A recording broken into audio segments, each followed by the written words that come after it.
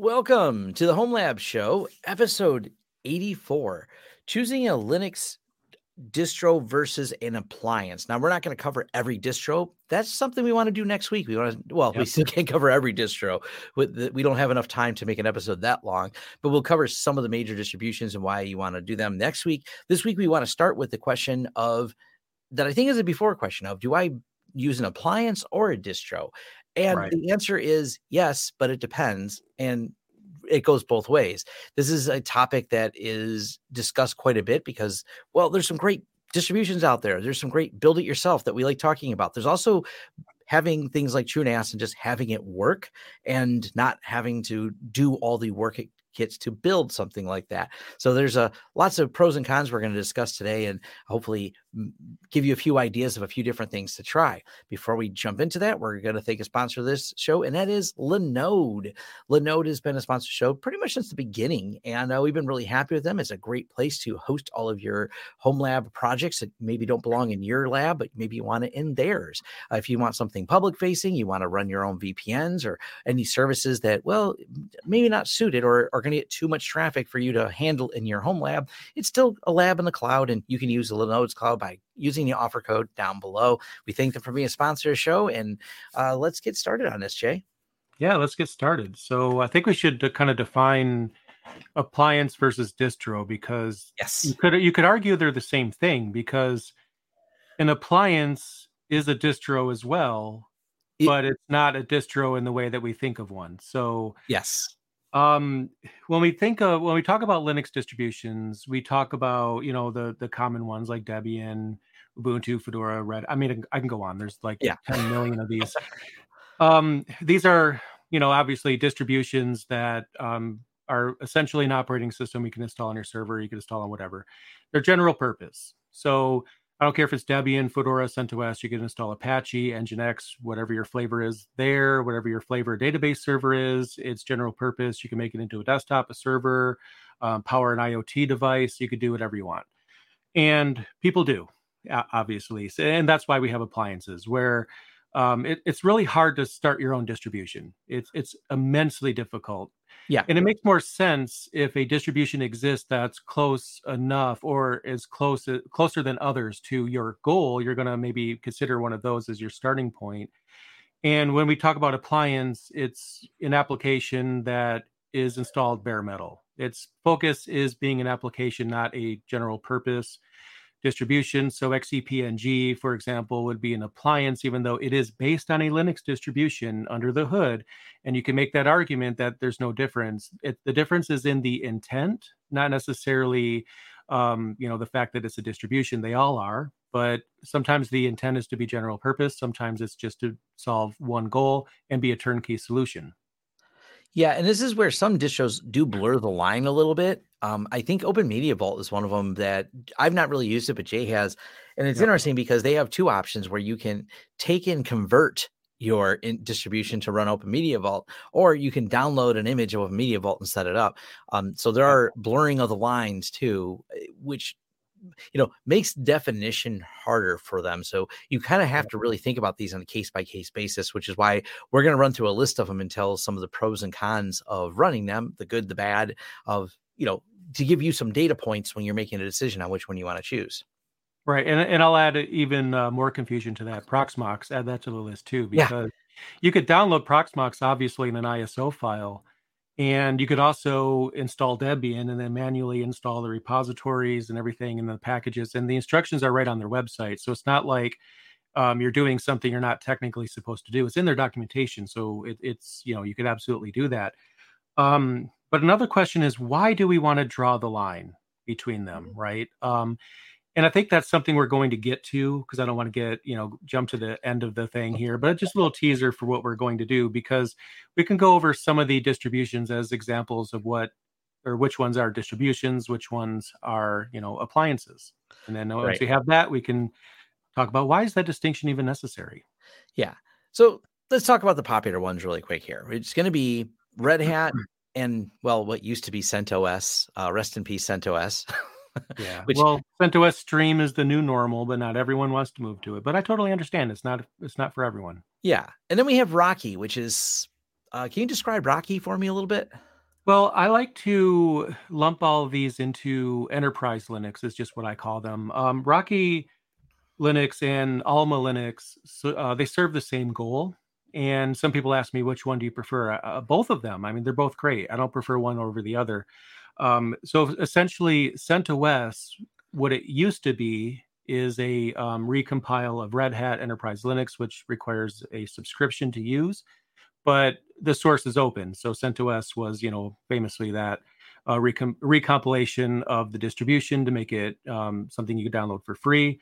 And later on, of course, it got purchased, and the rest is history. CentOS moved to a different format. Instead of being a direct recompile, it's more in the middle. It's not quite streaming, but it's not quite a rolling distribution, but it's a semi-rolling distribution. I'm not going to quite get into that. That'll be next week's topic. Complicated, right?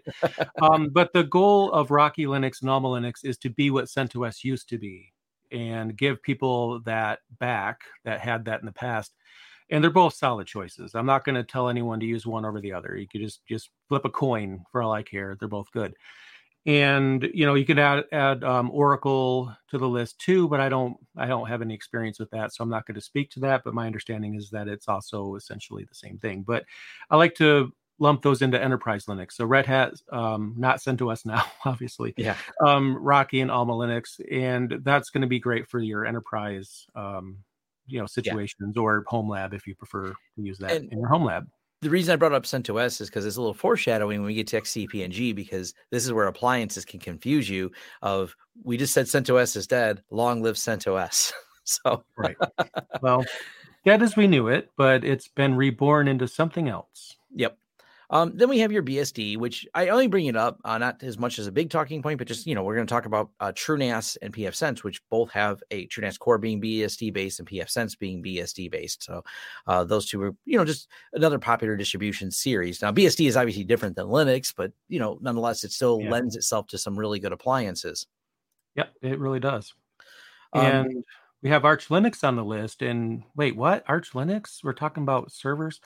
Actually, Arch Linux can legitimately be a great server OS. You have to go about it a bit differently, though, than others.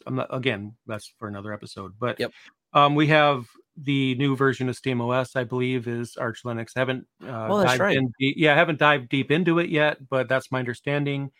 And I fully support that. I think it might be strange for some people. A rolling distribution is the base. Yeah, because you don't want to have to re-spin everything up again every 6 months. Again, getting ahead of myself, but it is used in an appliance. Yeah, and Steam Deck could be considered an appliance. Yeah, people are installing all kinds of things on their Steam Deck that you could probably argue doesn't belong, but if you can, well, you can, right? Or can you? We'll talk about that later. But anyway, Arch Linux is the foundation for some things as well, believe it or not. So if you didn't already know that about the Steam Deck, well, now you do. Yep. So it covers from there, you have your Ubuntu-based distributions, or I should say Debian-based, but there is some variation because Ubuntu does do a lot of contribution. But I always grouped them together as things that use apt-get. It's the apt-get family of distributions. That's fair. It's an easy way for me to try to distinguish them of things that are using that package manager, which I've been a huge fan of. And the Debian world is pretty reliable, been around for a long time, but Ubuntu being a popular one because Ubuntu goes a little bit further where they add some of the things in that maybe Debian doesn't, like better support for hardware and things like that. And Ubuntu's not been afraid to let us have a little checkbox to load a couple of proprietary drivers and things like that. Doesn't mean they don't do controversial things, but they're a popular distribution from that. Now, it seems like, to me, not as many appliances are based on Ubuntu. They usually go back and base it off of Debian instead of Ubuntu. I think that's because of there's a little bit of an unpredictable nature. It's predictable and unpredictable at the same time when it comes to Ubuntu. So it's important to remember it's run by a company. It's going to serve company interests. Even though it's a community project, that's just what it is. So with Debian not being backed by a company, then there's less chance that there's going to be change that's going to disrupt everything. Like when Ubuntu finishes, snapping all the things, for example, if someone that's developing something doesn't want to go down that path or any other path that Canonical might choose, then they might stick with Debian. And I think that's probably why Debian is more popular for that.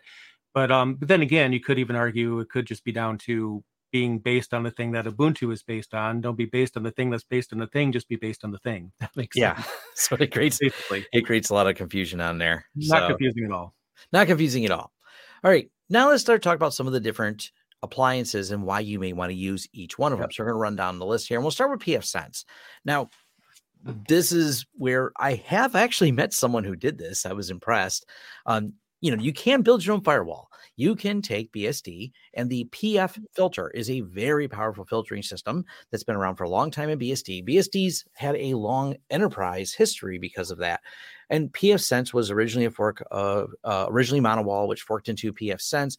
And it's just been a solid performing with lots of options firewall. All these things you can do for yourself from the command line. I won't argue with people who do, but one of the consulting jobs we had that was interesting is they were having a hard time hiring someone because this person hand built an incredible firewall for a very large company. And they were the only ones who knew how to do it. And they kind of realized they trapped themselves into being the only firewall manager. So this is where things like a firewall distribution like pfSense become a very popular choice, because it makes ease of management and not having to learn everything from the command line, or, all the little switches it may take to set up a IPsec VPN from the command line or anything else. It puts them all in a nice UI. It also makes it really easy to have a technician if you need to rebuild a firewall. This goes for a lot of appliances. The ability to load the appliance software, it's customized very specifically. They trim all the fat. They're going to put into the appliance just what needs to be there. Then they usually throw in a way to manage it. Most of the time, it's going to be a web UI on there. That's the most common way. And then this is the best part, like with pfSense, a single XML file that has all my settings in it. So if I need to reload it, I just need the latest download of an ISO. I need the XML file. Those are the two things I need, and I can have a almost junior level tech reload and rebuild a firewall. But if you were to build a firewall by hand, you would also have to build the backup by hand, the restore procedure by hand. You'd have to teach someone how to load the OS, set the packages up that need to be there, and then start putting all the config files back where they belong. You could also write an entire automation for that, but you can see why how much of your time should be spent on one thing versus another comes down to whether or not you want to run an appliance or not. And pfSense is like a pretty low-hanging fruit one. That's an easy example of probably best to run your firewall as an appliance, not build it. Build it if you plan to get into learning how firewalls work from an extreme fundamental level and really want to understand how to build firewall rules or NAT or anything inside of the command line. That's great. But generally, for especially our audience here in Home Lab, you're going to want to run it as a distribution. Now, I could throw out there that Untangle's another one. I'm not positive they have a free version anymore. And I think there's a few other like Linux-based firewalls that are still floating around out there. But by absolute huge margins, pfSense is one of the most popular firewalls out there. That's open source, that's free. Even their pfSense Plus, I know someone will point that out.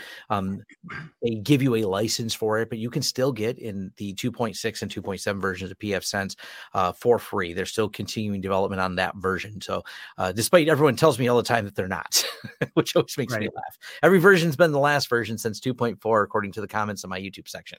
Well, there you go. But yeah, that's, the firewall is probably, like I said, low-hanging fruit for one of the distros out there.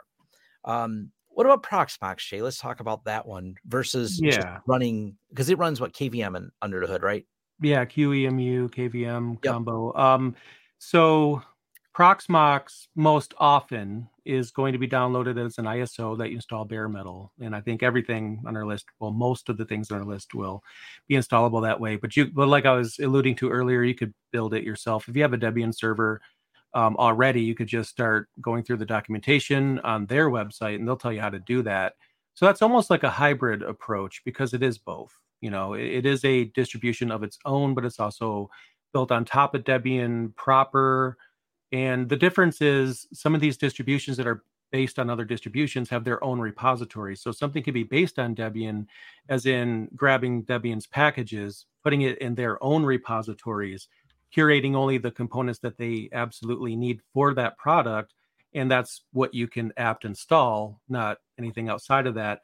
Or you have like in the case of Proxmox, the proper Debian repositories, and you can install whatever you want, which also means you can install some games if you wanted to. You could install GNOME if you wanted to. I'm not saying you should do that, but given the fact that it has all of Debian at its disposal, you could do that if you decided to do that for some reason. So that's why it's more of a hybrid. Instead of just curating their own packages only, they have pretty much everything. So yeah, it's kind of nice. I mean, you can load all this stuff, but Proxmox makes it a lot easier to load it, give you a nice web UI on top of it to manage all of it. So +1 for that. And the just being able to apt-get install whatever you want makes it very flexible. And I understand completely, even though I'm not a big Proxmox user, I understand completely why people would like to use it in their home labs, because that flexibility is awesome. So I definitely like that. But, and this was a potential consulting that came in today, and not the first time I've run into this. I don't know what they did. They installed a lot of other things as usually the result of these consulting jobs, but someone says, hey, my Proxmox cluster is not performing the way it should. I've got all these problems. I get all these weird issues. It randomly reboots. And I have done consulting where people, and we don't do much consulting on it, because it's like, I need to know what you customize. And the answer is usually, I don't know, or the person before me changed all kinds of settings. This is a big downside to allowing people to do it, and then anyone may or may not do it. So you kind of got to take that into consideration. It's a lot of the danger that comes out there. And yeah, it's just one of those big warnings that come with these appliance-based distributions. It's just because you can customize them, you really be conscious of what you're customizing, and that may allow you to break the performance of it, or just cause some weird incompatibility with the package you loaded. Yeah, and I think that's the main point here. I mean, there's some things that are very reasonable. So when it comes to Ansible, I manage everything with Ansible. There's some things I don't. The appliances I don't. Those. If it's going to be a system I built, sure. But if it's TrueNAS, it's not that you can't manage it with Ansible. Sure, you can.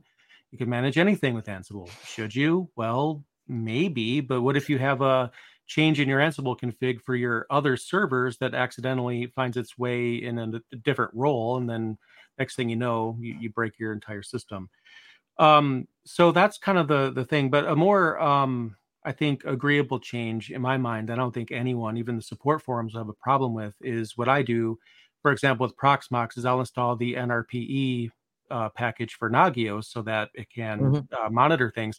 I think that's reasonable. I'm not, reinventing anything. I just want the monitoring system on there, and I don't think anyone's going to ever have a problem with that. But if I think the main issue is sometimes you'll have people in forums, oh, my Proxmox isn't working, I'm getting this error, and then somebody responds, I've never seen that before. How did you manage to get that error? Then 3 pages down, everybody's trying to troubleshoot it. Nobody could figure it out. And wait a minute, you installed Proxmox on Ubuntu? How did you do that? One, and number two, why didn't you mention that at the beginning of this whole thing? Because we don't support that. And yeah. It's kind of how it goes, right? If you decide to take an appliance into a different direction, then I know some people disagree with me, but I really feel very firm on this. You are the support at that point. Don't go to the forums and ask them to support your custom Ubuntu Proxmox. The Proxmox forums is there to support Proxmox proper.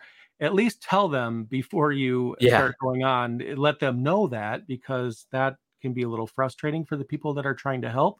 Yep. And you have to draw the line somewhere. I've seen people post on some forums, maybe they'll post on the Arch Linux forums when they're using Manjaro. Maybe they're feeling like they didn't get a response fast enough on Manjaro's forums, so they ask their question over on the Arch Linux forums. And and these people are smart, they'll look for your question in other forums. So but getting back to the point, when you take an appliance and you just add all these customizations to it, it's kind of like, at what point is it no longer the appliance? It's kind of like that ship experiment, right? When you replace one board at a time, at what point does that become a different boat, right? At some point it does, because you've replaced every single part, but it operates the same thing. It looks like a boat. It floats like a boat. But is it actually the same boat? No. And at some point it becomes a completely different thing. And I think that's a decision you have to make. Is that something that you want to do? And, is that something you can get support on? Because you might be kind of making it hard for yourself. Yes. And let's switch over to XCPNG, which takes a different approach. Now, this is where CentOS is going to come back, because people, and I've had it's a misunderstanding, I should say, with people where they go, oh man, I have to get rid of all my XCP&G because it's based on CentOS and CentOS isn't supported. And there are numerous blog posts and very detailed of exactly how this works in the blogs for Vates and XCP&G specifically. So Vates is the company behind it. Vates manages the repositories that drive XCP&G. So even though it does have Yum, it's CentOS based, so we can do Yum install, you can't install anything they didn't put in their repository. End of story. They've crafted, because this question comes up, is someone will say, why is this version of this in here? And because I want the next version of it or something else. And he said, this is the version that we know works. It's about stability. So they craft each thing. They craft each kernel that goes into it. So even though it's CentOS, and you're like, well, doesn't CentOS not get updates?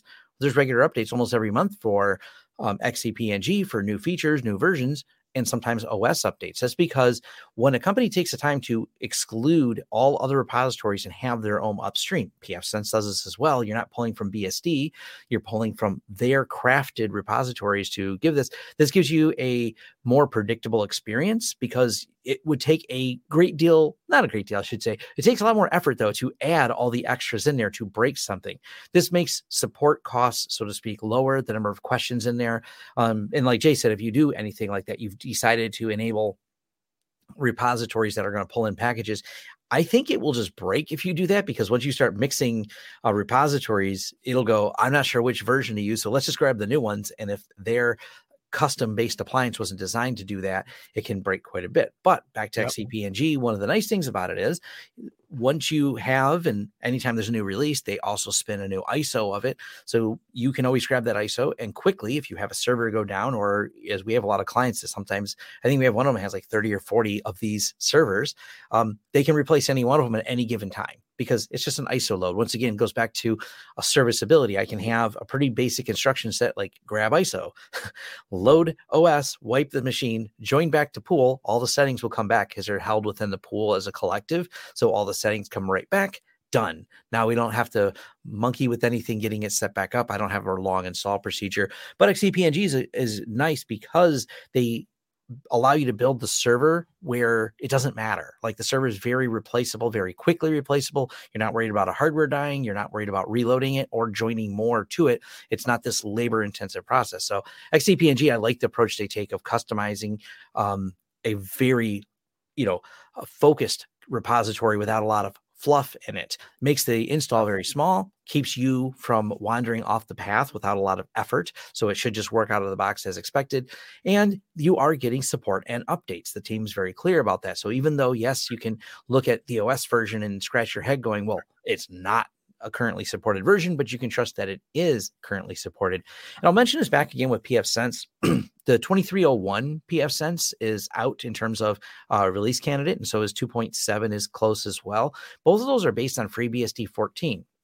Now, pfSense is also customizing your repositories as an appliance, which means even though FreeBSD 14 doesn't have an expected release till later this year, you can still have a stable firewall because the people at Netgate are handcrafting the kernel for pfSense and customizing their appliance to work with a stable version of it, even though the release of the full operating system, but you got to remember, it's not a full operating system. So once again, you got to kind of think about that when you're looking at appliances. Yeah, I agree. And also what I said earlier about, basically you are your own support. If you, I want to say fork a product, or because essentially you're forking something. If you take like a turnkey appliance, distro, and you add repositories, you forked it. I mean, that's what you've done. You've created your own thing. And then you are the support for it if you decide to do that. You have every right to decide to do that. You are free to do that if you want to do that, but you are the support. But the same thing goes to companies as well. If they decide to base on a distribution and build something out of it, even a distribution that's not supported by the upstream vendor, they are the support. In your example, XCP&G is the support. They are responsible for applying security patches. If there's a security issue, they're taking that on. And I'm not saying that's a bad thing. That's a decision that they make. And from what I understand, they're doing a pretty good job of that. Yeah. But whoever forks something, if they break it, they keep both pieces. But just because a company is based on something that might be end of life, then that doesn't really mean it's end of life in that product. And famously, Ubuntu has many times in the past released LTS distributions without or end of life kernels from day one. But they support it. They put the patches in there. They cover the CVEs. Even though it's a lot of work, and I don't think they should have done that, it's their right to do that. And as long as they're keeping up on security, vulnerabilities, that doesn't mean that you're good to use that kernel on any other distribution. It's end of life. But if Ubuntu is taking that on and their security team is keeping eyes on it, then there's no problem with that. Yeah. The other fun one to talk about next is going to be the topic of storage servers. I think this is where the arguments go crazy. So there's good ones on this. I go both ways when it comes to when we set these up, because it comes down to it depends. And I need to do some more updated video on what it depends on, because there's more things to talk about. So you have the Houston OS, which makes managing ZFS a lot easier when you have large drives. This is from the team over at 45 Drives. It's open source. Any of you can use it on any Linux. I think it works on a multiple of Linux distros. They base it off a Debian when you get a 45 Drive system, but they're flexible. The same will work, I believe, fine on CentOS or several others. It's based on Cockpit. But what this does is gives you a nice web UI for managing your storage. And there's some good advantages to it. I just did a project where we needed 300 terabytes of Veeam storage. It's all going to go to S3 buckets. And I don't really need to run TrueNAS to run that. We actually just ran the whole thing with the 45 Drives Linux space. The people we built this for, their internal administrators, very familiar with Linux. They like Linux. They are happy with it. They actually threw some Ansible things on it to monitor it. They've got it just integrates into what they're already doing. And that's a great excuse to build a storage server without going through building a TrueNAS appliance. They were a little sketchy going, TrueNAS seems like we wouldn't be able to do what we wanted to do. And they were not wrong about that, because the TrueNAS distribution is going to be more turnkey. Now, when you move to something like TrueNAS, first we'll split between core and scale. So core is going to be your FreeBSD based one. It's tried and true. It's great performance. The jail system is okay, but there's not a ton of apps for the jail system. But when we use that TrueNAS core, our choices for that are pretty much someone wants a dedicated, often for virtual machine or large scale storage server with ZFS that's reliable, easy, and very simple to do your updates, very simple to do replacement. You just grab the config file. That's it. Load the appliance, load the config file. It's great. Everything's just there. Turnkey. You have backups. You have ZFS replication. All of that's really nice in the UI. And all those things you set in the UI all download to one single config file, making it extremely easy to build and replace. And you don't want to spend too much time customizing it, because it's just not designed to, because TrueNAS curates the feed that goes into the updates in there. TrueNAS Scale, same answer. TrueNAS Scale now has support. They're using a customized version of Kubernetes and Docker, a lot of custom implementation there, so you can run more containers on it. Jails, as it's called in the core series, or they're essentially just Docker containers. And they're very customized. So it's not exactly native Docker. They went a little different there. But what they are doing is, once again, creating a turnkey appliance that is great for managing ZFS, great for having your shares set up, your Samba settings, all those little tunables, having a web interface so you can set up iSCSI real quick, or an NFS share or a WebDAV share. Any of that's all done through the web interface. So there's a good argument to use those, because I want to just create a turnkey solution that I drop in, and I don't want to think about how do you actually write all the Samba stuff? How do you build all that? So it kind of goes back and forth of, it depends on which one of those is the right path for you.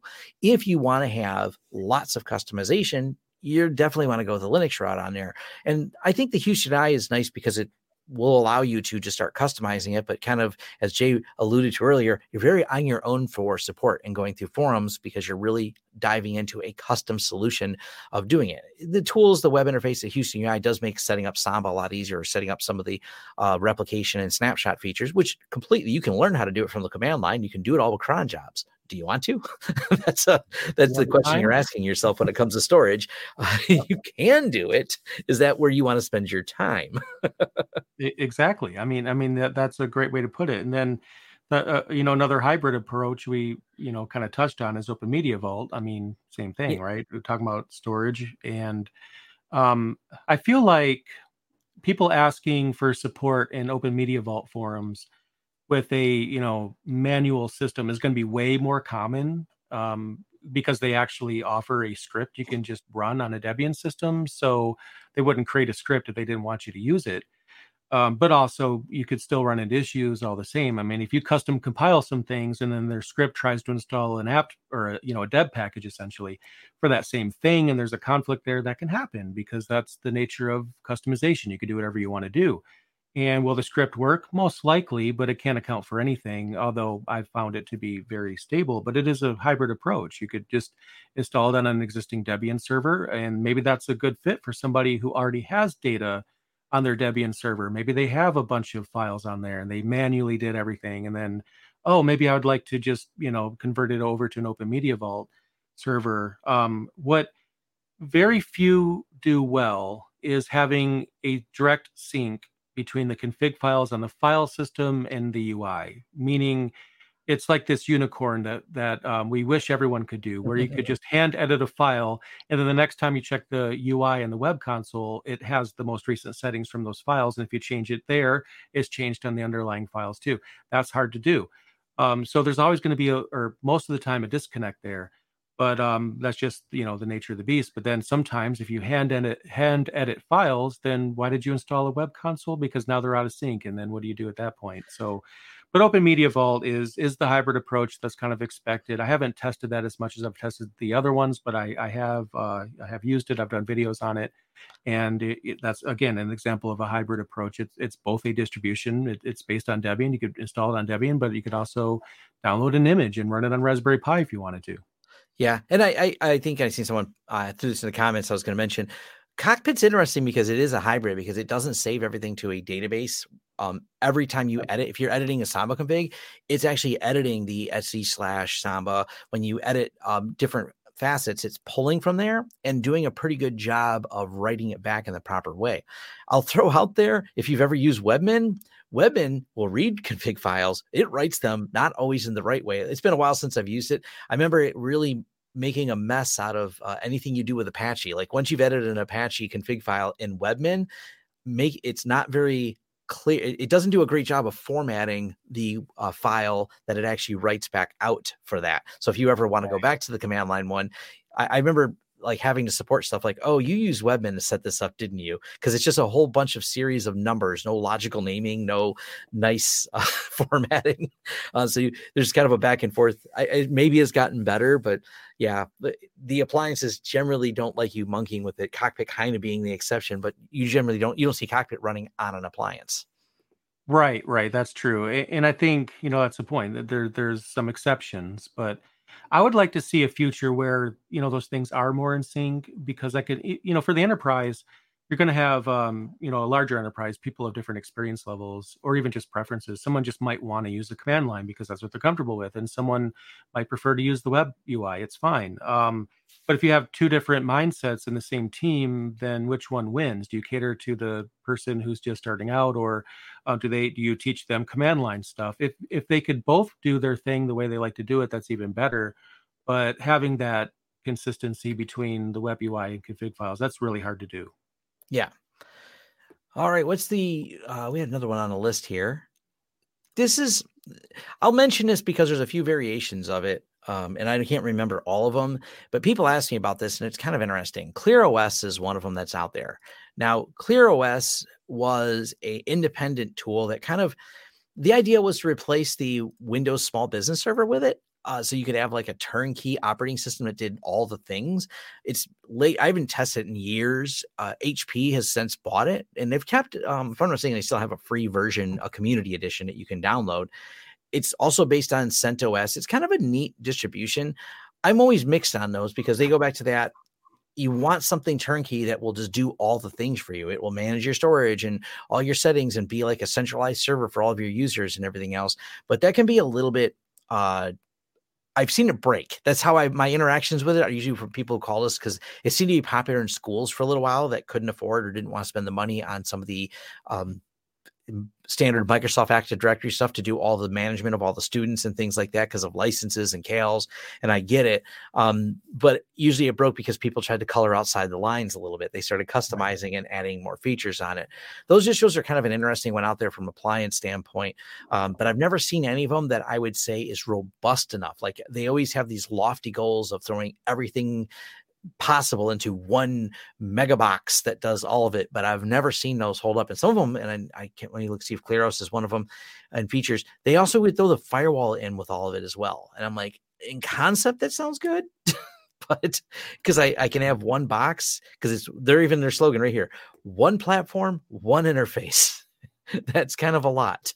Yeah, I wish. Yeah. That's like the ultimate appliance. So it's got cloud apps on it, network apps, gateway apps, server apps, system apps. It's the everything. It's been a while since I've played with it, but that's where I will say, and the reason I have it, the reason you don't see me running around singing praises of these, I've never seen these work extremely well. They try to promise too much. They try to put a lot into it. It takes a lot to manage that, because you think about how hard it is just to manage the pfSense project as a firewall. Think about doing a firewall and a storage server and then user management and then VPNs and everything in one single box. Once you start getting into, and I use Claros as an example, they're not the only one out there doing this. I've always shied away from a lot of those. It's also scary that your edge device, if you're using it as a firewall, is also where your storage and users live. Insert your favorite movie wherein we broke the firewall. But now they didn't get into your network and have to figure out how to get into your NAS.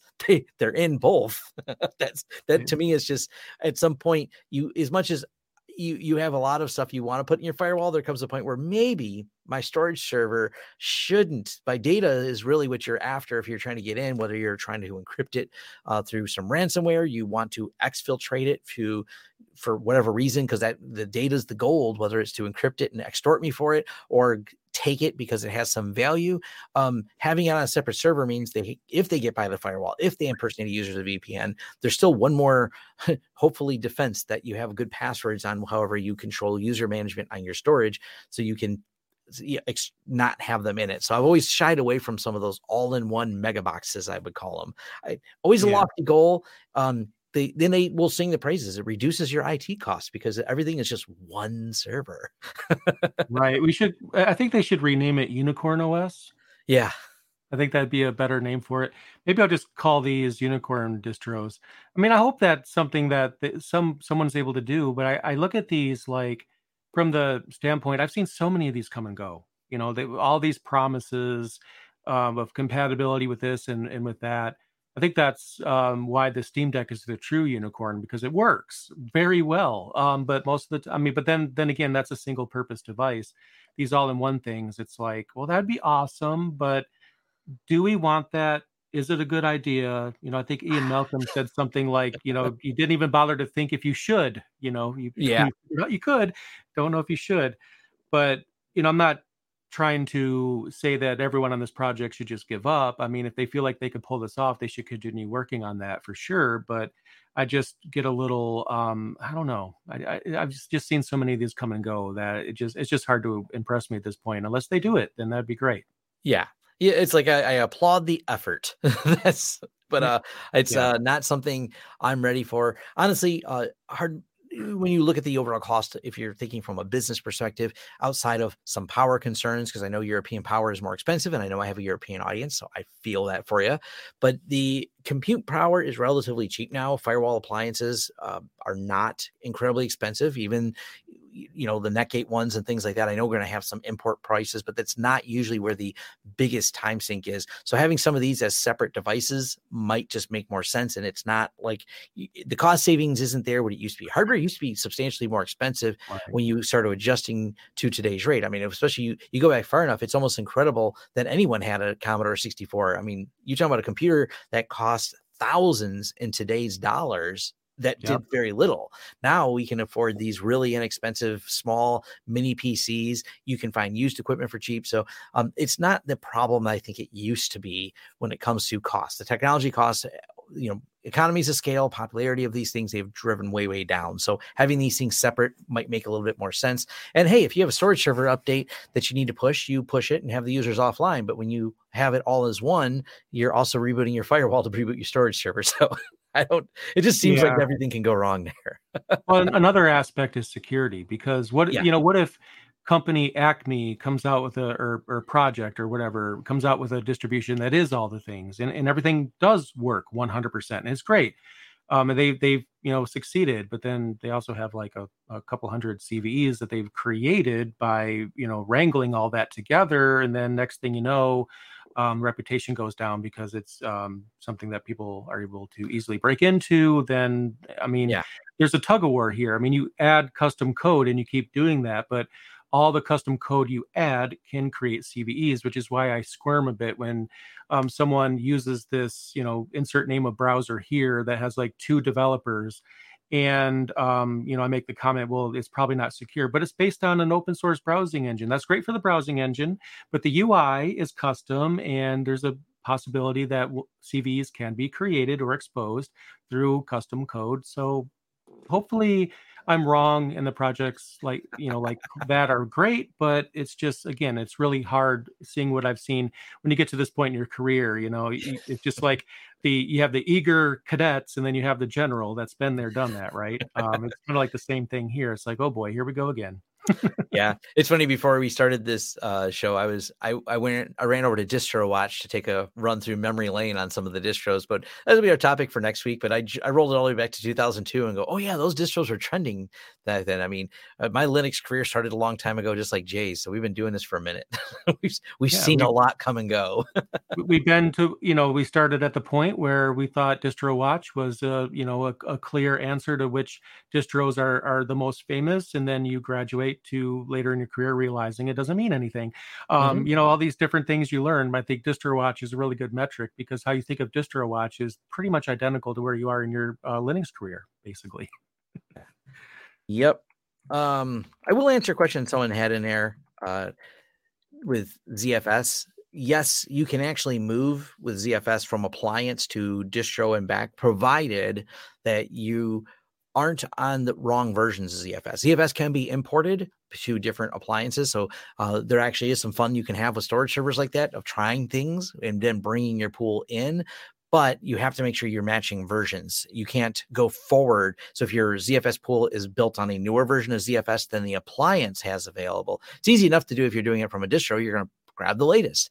But if you're doing it from appliance side, make sure the appliance is probably what you want to build with first, because ZFS is backwards compatible but not forward. So you can have some problems importing pools. So I'll mention that for people that want to play, because I think that's a pretty relative question, because it's one of the exceptions, because for firewalls, you're not necessarily going to take pfSense. There's no exporting config files, because pfSense saves everything in a XML file. So you're not grabbing the config files and building your own pfSense firewall off of what it wrote in /etc/ whatever. You're building it by hand again. There's not much interoperability between firewalls, but hey, there is for ZFS. Your data is separate from the operating system if you're doing it right. So I think ZFS is a unicorn that actually exists. ZFS is a unicorn. It is magical for sure. But it actually exists, though. That's the difference. It does exist. I've sung the praises of ZFS. That's why I have shirts, because I've been since being a cult member of ZFS. So I said, yes, we're a cult with integrity. So I do have that's good. I like that one. I like that one a lot. So I do have those shirts available if people want to be part of the ZFS cult with integrity, because I don't know how else to say it. Yeah. All right. Well, thank you for joining us. And we left it up, but we forgot to say at the beginning, but we do have feedback at the Home Lab Show. So that's feedback at thehomelab.show. We love hearing from you. We've been, trying to get more of these Q&A episodes going. We want to make sure we're engaging with the community as best we can. So drop us a line, drop us an email. We like reading the questions, and it gives us some more things to talk about and maybe help some people along their path and their home lab journey. So that's it all started with us, and it's we are trying to pass it on. We know a lot of people are just now getting into it. We want those people who are just getting started. Let's ramp you up faster and get you started in this home lab fun. Oh yeah, fun times. Yeah, it's Man, there's so much to talk about, but we'll save that for next week because I'm excited to talk about the distro one. Just Jay see me listing it. He's ready. We're going to start talking about it this week. I'm like, oh no, that's all of next week's topic. So, oh yeah, distro hopping. That's what we should call it, man. Distro hopping. Oh yeah. Yeah, I think there's value in doing it, and we'll talk about that too. We could just call it the Distro Hopper Starter Kit. Distro Hopper Starter Kit. All right, that'll be fun. See everyone next week. Love hearing from you. And if you have a favorite distro, bring it up because maybe there's something we haven't heard of or that you like for some particular reason. Let us know your favorite distro. Feedback@thehomelab.show. And thanks.